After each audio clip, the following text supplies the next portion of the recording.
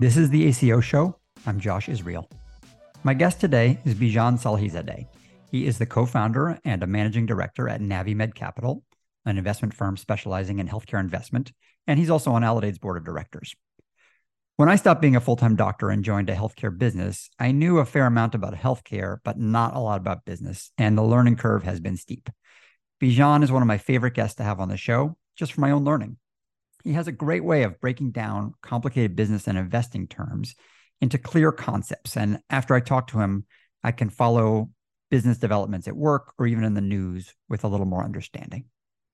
He was on the show earlier this year, episode number 116, and I recommend it to you if you want to hear clear, concise explanations of some of the basics of what is venture capital, private equity, what a board of directors does, and about what goes into the decision to take a private company public, which is called an initial public offering or an IPO. Today, we spend the time going into more detail on IPOs, particularly what's going on in 2022 that has kept so many companies from being able to launch their own IPOs, and how some companies are dealing with being blocked, at least temporarily, from that path to funding. So thanks for joining, and take a listen. I think you'll find it interesting too. Bijan Salhizadeh, welcome back to the ACO Show. Glad to be here. Bijan, when we had you back on the show in February, we talked a little bit about the process of IPOs, initial public offerings. Since then, 2022 now, this has been the worst year ever on record for IPOs. What is going on? You're exactly right. And actually, to quantify that before I tell you what's going wrong, in the time period between 2015 and 2019, IPOs of companies, and let's just talk about technology companies, because healthcare has a bunch of biotech in it, but technology venture-backed companies raised 10 to 25 billion per year on average over the 5-year period before the pandemic through IPO processes, right? Selling their stock to public investors. In 2020, that went way up to 37 billion. 2021, 75 billion. Again, the average for the 5 years prior to the pandemic, 10 to 25. It jumps to 75 billion in 2021. And what has it been year to date in 2020? Zero for technology venture-backed companies. Okay, so why is that is the question. And the reason why is we are in what's called a risk-off market. People are worried about, and we'll talk about why they're worried. Institutional investors, individual investors are worried about what's over the horizon, what's going to happen macroeconomically, and why they want to preserve their cash and not put it in high-risk companies. Most companies that go public are high risk because many of them don't have profits when they're going public. And that's, that explains part of what's going on, that the risk appetite has been turned off. And we can talk about why that is if you're interested. Yeah, I assume that most of these investors think that long-term, the U.S. economy will be okay. So they have to put their money somewhere. And why would buying an IPO not be a good thing to do? Is it that they are responding to quarterly pressures? Is it animal spirits? What do you think it is that everybody at the same time decides that this is not a good thing to invest in? I think it's a little bit of animal spirits because these things have a way of gaining momentum in terms of the spirit of the market has a way of gaining momentum. But I also think part of the reason is just part of the natural puts and takes of any market. And I just walked through those statistics from how the annual IPO dollars, and you could look at venture dollars, and any metric of risky capital had quintupled in 2021 from the average of the years before. So there's a bit of indigestion. When that historically happens, the quality of the things raising money almost inherently goes down, unless you believe that there's just an equal number every year or more high quality companies being created to raise these kinds of funds. And the answer usually is no. I tend to be a believer that the same number of quality companies a year are being created by great founders. And that kind of might be an average over a very long run. How we choose to finance those is what changes. And so there's a lot of indigestion from companies that thought they'd be profitable a year after their IPO and told the investors. And then they turn around and 2 quarters in after an IPO, they say, oh, when we told you we're going to be profitable next year, it's actually 3 years away. And that has a way of changing the animal spirits. And then, of course, let's not ignore inflation. Inflation is pernicious when it comes to high-risk companies because it impacts growing companies who need to hire a lot of people, are really exposed to wage inflation. And that's a lot of the kinds of companies that go public.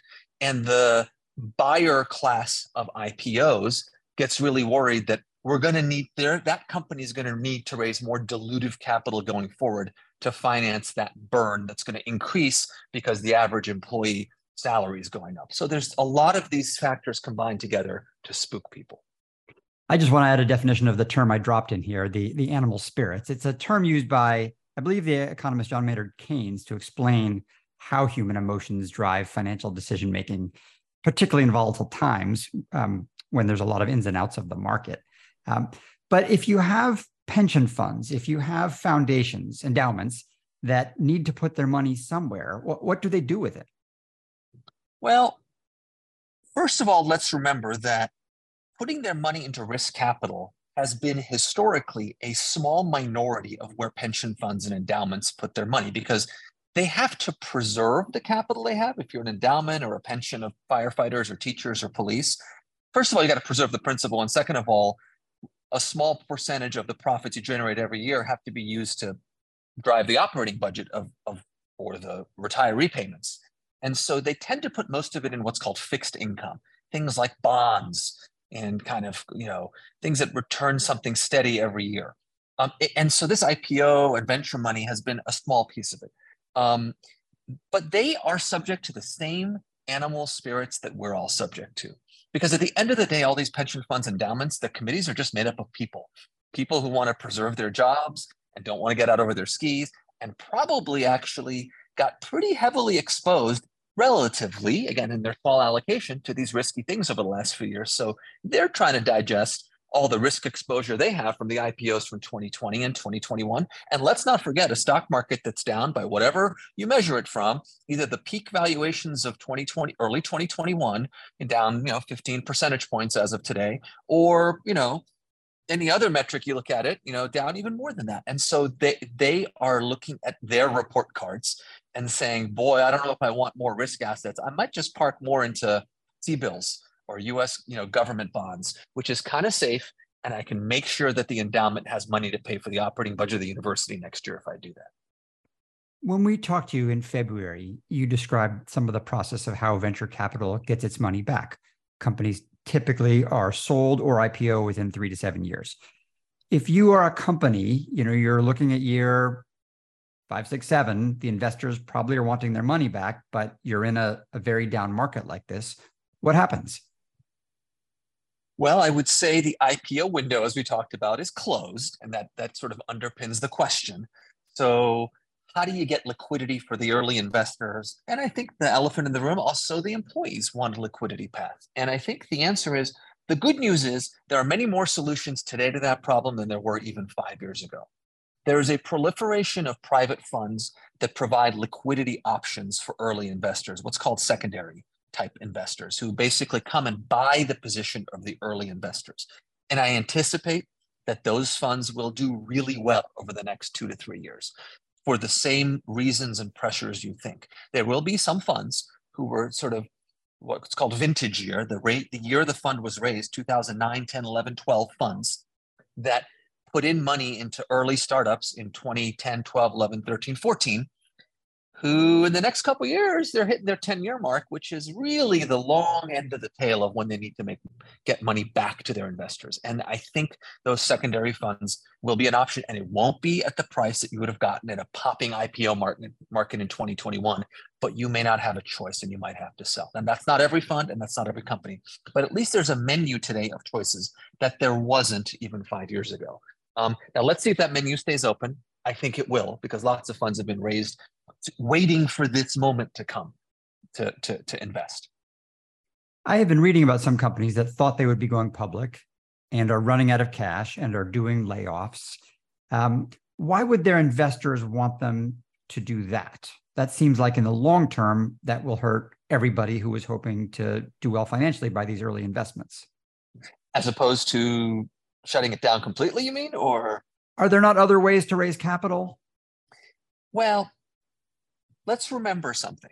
And for your listeners, public markets, stock markets, portfolio managers who invest in stock markets or individual investors like your listeners who might have stock market exposure, you get your what's called your mark. You know every single day the performance of your stock portfolio because you can look it up on Fidelity or Yahoo Finance or whatever. Private companies and private market investors like pensions and endowments for their private fund investments, they only look at those marks quarterly. So there's this lag effect. Plus, they're private companies, so they're not traded on a market. We don't know what the valuation is, right? So there's a bunch of like squishy inputs, and we say, oh yeah, we think it's worth the same this quarter as it was last quarter. Well, all the public comps are down 75% digital health since the peak of 2021. How can that private company be worth the same that it was in 2021 and the public company comp is down? So that's a long-winded setup for the answer to your question, which is, raising money and layoffs. The reality is we have a two-headed problem, Josh. The first head of the problem is the business model problem of a lot of companies that raised money in 2020 and 2021. They have upside down unit economics. A lot of digital health companies, their gross margins are upside down. They lose money every time there's a virtual visit, or they barely make any gross profit. And forget about all the marketing and everything they have. So they need to cut heads, and they're running out of cash and need to raise money. And the reality is they need to change their margin before they can raise money that's not at a deep discount to the last round, because the venture fund that put in the money last year sure doesn't want a markdown when the new fund comes in and says, great, the thing you thought that you invested in for $1 a share last year, we're going to tell you it's worth 25 cents. And then you got to put that on your books as the original venture fund and report to your bosses, your limited partners. So there's a lot of incentives to delay raising that down round money, it's called, lower priced money, as long as you can. So you don't have to report to your bosses as a venture fund manager that asset you invested in last year, you told them was so great, is actually impaired. And so they do layoffs first. They do belt tightening first. They do all the things they can before they have to raise that down round money. Now, at the same time, inflationary pressures are making costs go up and salaries go up. I wonder if this, in some small piece, contributes to that, because if you're not able to attract new employees with equity, does it make young companies then have to pay higher salaries, which then puts further pressure on them? It certainly does. And I think that becomes part of a really bad spiral that some companies can get into, and really magnified by markets where raising capital is hard. So as you said, the company all of a sudden gets a reputation that its business model is upside down, that the valuation is too inflated, which means the next round might be a down round, which means the equity I might get as a new hire employee might actually not be worth what I thought it was worth, the stock option. And so then I say, well, in a growing job market, I say, great, I want more cash. And that becomes part of that spiral, and it really hurts the company. In a job market that's tight, like the one we have now, where the chase for great labor talent is everyone's chasing the same people, that dynamic is true. And the best people go to the best companies who have the best prospects, and they want equity in those companies. And I'd like to think Alliday is one of those companies. That's not a plug, but I think it's true. In markets where employment is not so tight, where there are many layoffs happening, boy, that whole dynamic changes, because then employees become price takers in terms of, I just want a job because I've got to pay my rent. We're not there yet. The labor market is still tight as a drum today, as it was a year ago. I was going to an Alliday meeting once in a southern state. It was a very depressed town I was driving through, and I was looking for the medical building where I had my meeting. And suddenly I see over the horizon a shiny, gleaming building surrounded literally by boarded up stores and pawn shops. And I knew immediately that's the medical building, right? That's the building that's being paid for with deficit spending, with Medicare rates that are very inflated for this part of America versus some other part of America. Healthcare is often not subject to the normal economic pressures. It is often called an entitlement, certainly for Medicare and Medicaid. I don't love the use of the term, but essentially something that has to be paid for no matter what. So why are healthcare stocks being affected by the same economic pressures in the stock market if it isn't financially?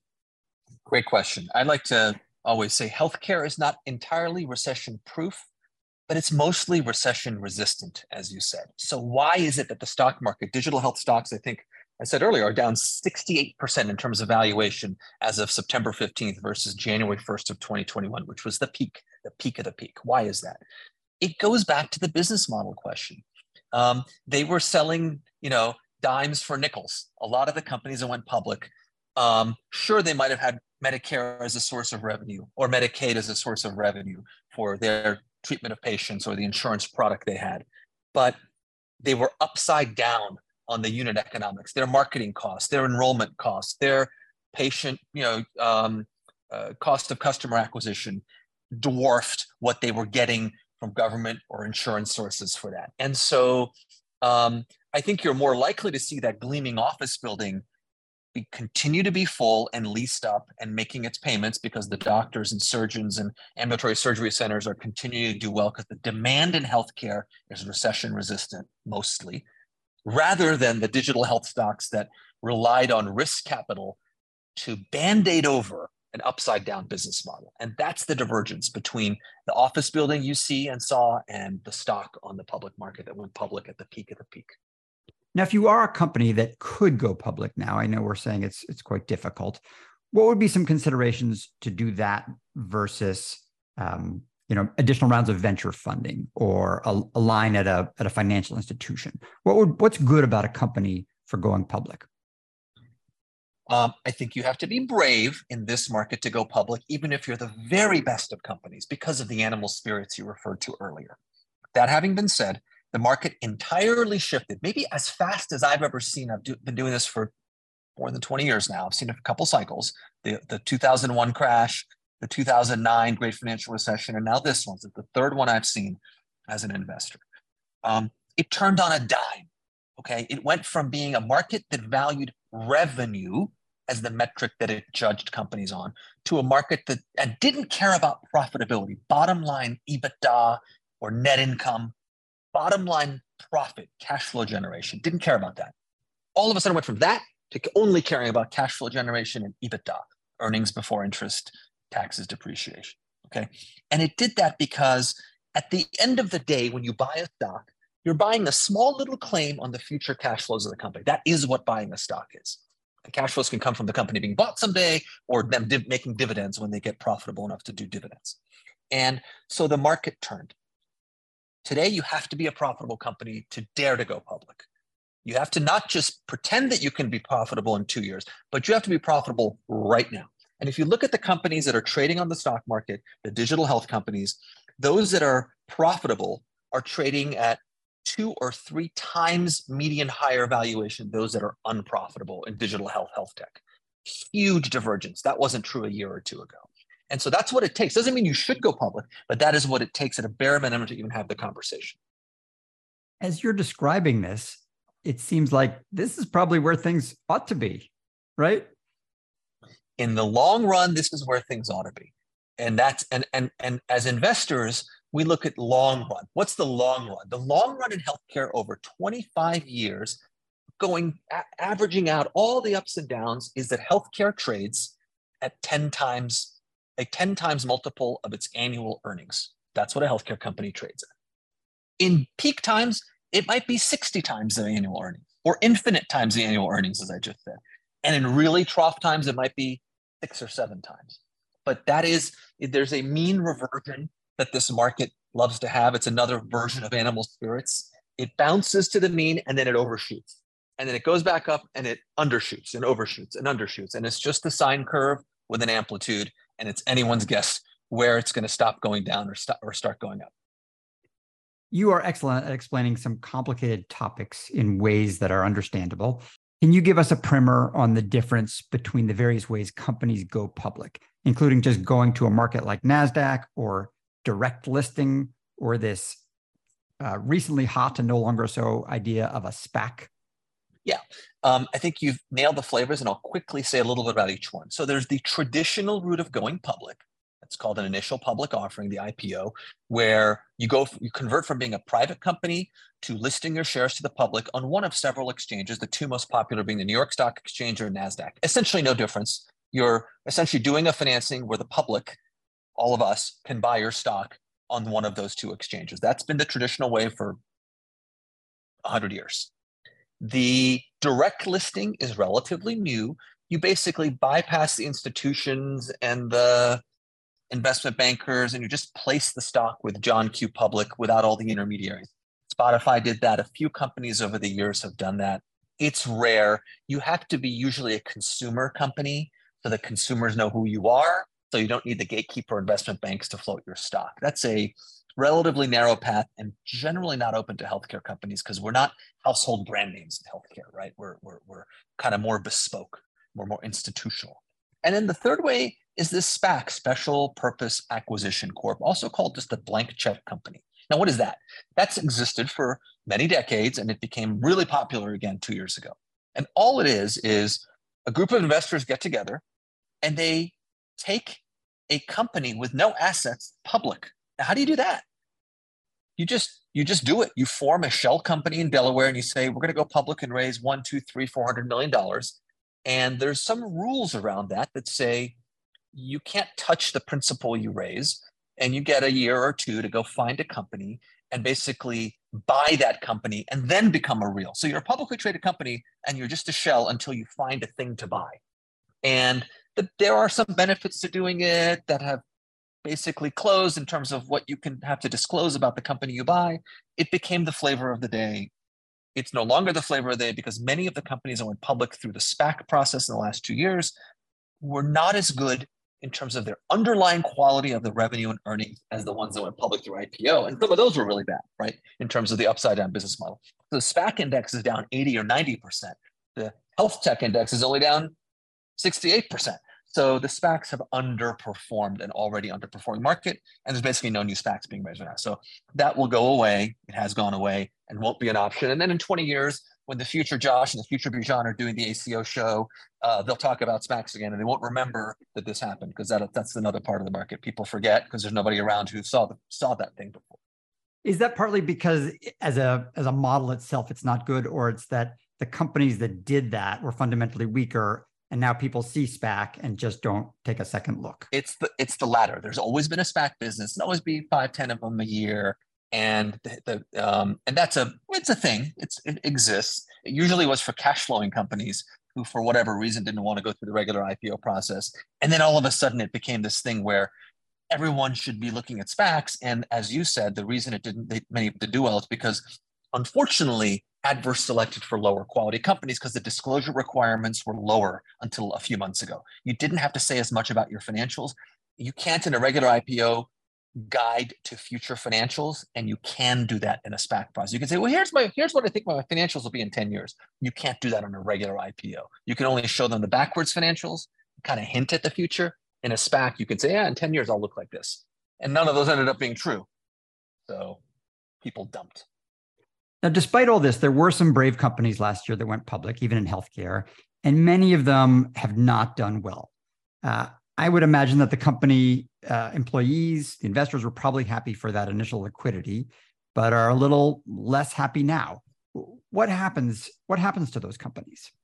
Well, let's even amend the happy for the initial liquidity. The way an IPO works is that usually the company, its investors and employees, 99% of the time, have to sign what's called a lockup agreement, which means you can't trade a single share of the company, usually for at least 6 months after the IPO. You are bound to that. And what happened in the last year, as the markets turned south, was a lot of those companies that went public last year that you're referring to, by the time that lockup expired, you were 6 days plus a month after your public offering, where the employees and executives and investors could sell their stock. You were down below the last private round price, maybe even below 2 private rounds before you went public price. So, but despite that, people were still selling because they needed liquidity. And so, I think, those companies and their investors, I think one of the downsides in an IPO when the markets go down is that it is inevitable that employees look at the stock ticker every day on Yahoo and Google Finance or whatever. And I was an employee of 2 public companies before I became an investor. A young kid after med school who went in the dot-com boom and joined a health tech startup in 1999 in San Francisco and got my stock and thought I was worth $1 million a year after med school. And then I realized that you look at that ticker every day and it goes down, and it's really demoralizing when the markets are going down. Even if the company's doing fine, it's demoralizing when the whole basket of companies is going down. And so companies can never pick the time they go public if they have to go public. So the key is to not have to go public, use all other sources of liquidity like the secondary funds I said. And when you go, you have to have forecast accuracy. You have to know, you have to be really good at predicting what your revenue and earnings next year are going to be based on the leading indicators. And then you have to have really good gross margins and bottom line cash flow generation. And you will be good no matter the market. You will be recession proof. And there is a cadre of companies who went public in the last 2 years. Many of them generate their revenues from pharma. They're health tech, but generate their revenues from pharma, which is a really good payer usually for pharma IT. And some of them generate their revenues from Medicare in our universe. But it's a small subset. And sort of if you look at the 2x2 quadrant of annual revenue growth and profitability, you want to be in the quadrant in the long run where you have the highest revenue growth and high profits. And that's by definition, we can't all be great. This is not like we'll be gone. Only a few of us can be. And those are the companies that have done well. And everyone else, unfortunately, has really suffered last year. Well, Bijan Salhizadeh, Managing Director at NaviMed Capital, really appreciate you coming on. I really feel like I get a masterclass webinar on investing every time I hear you talk. Thanks for coming on. Josh, thank you so much. This episode of the ACO Show was produced by Leanne Horst, Dan Ablin, and Alana Coogan. You can find previous episodes on our website, alladay.com, or on Apple Podcasts, Spotify, or anywhere else you get your podcasts. Thanks for listening, and join us next time.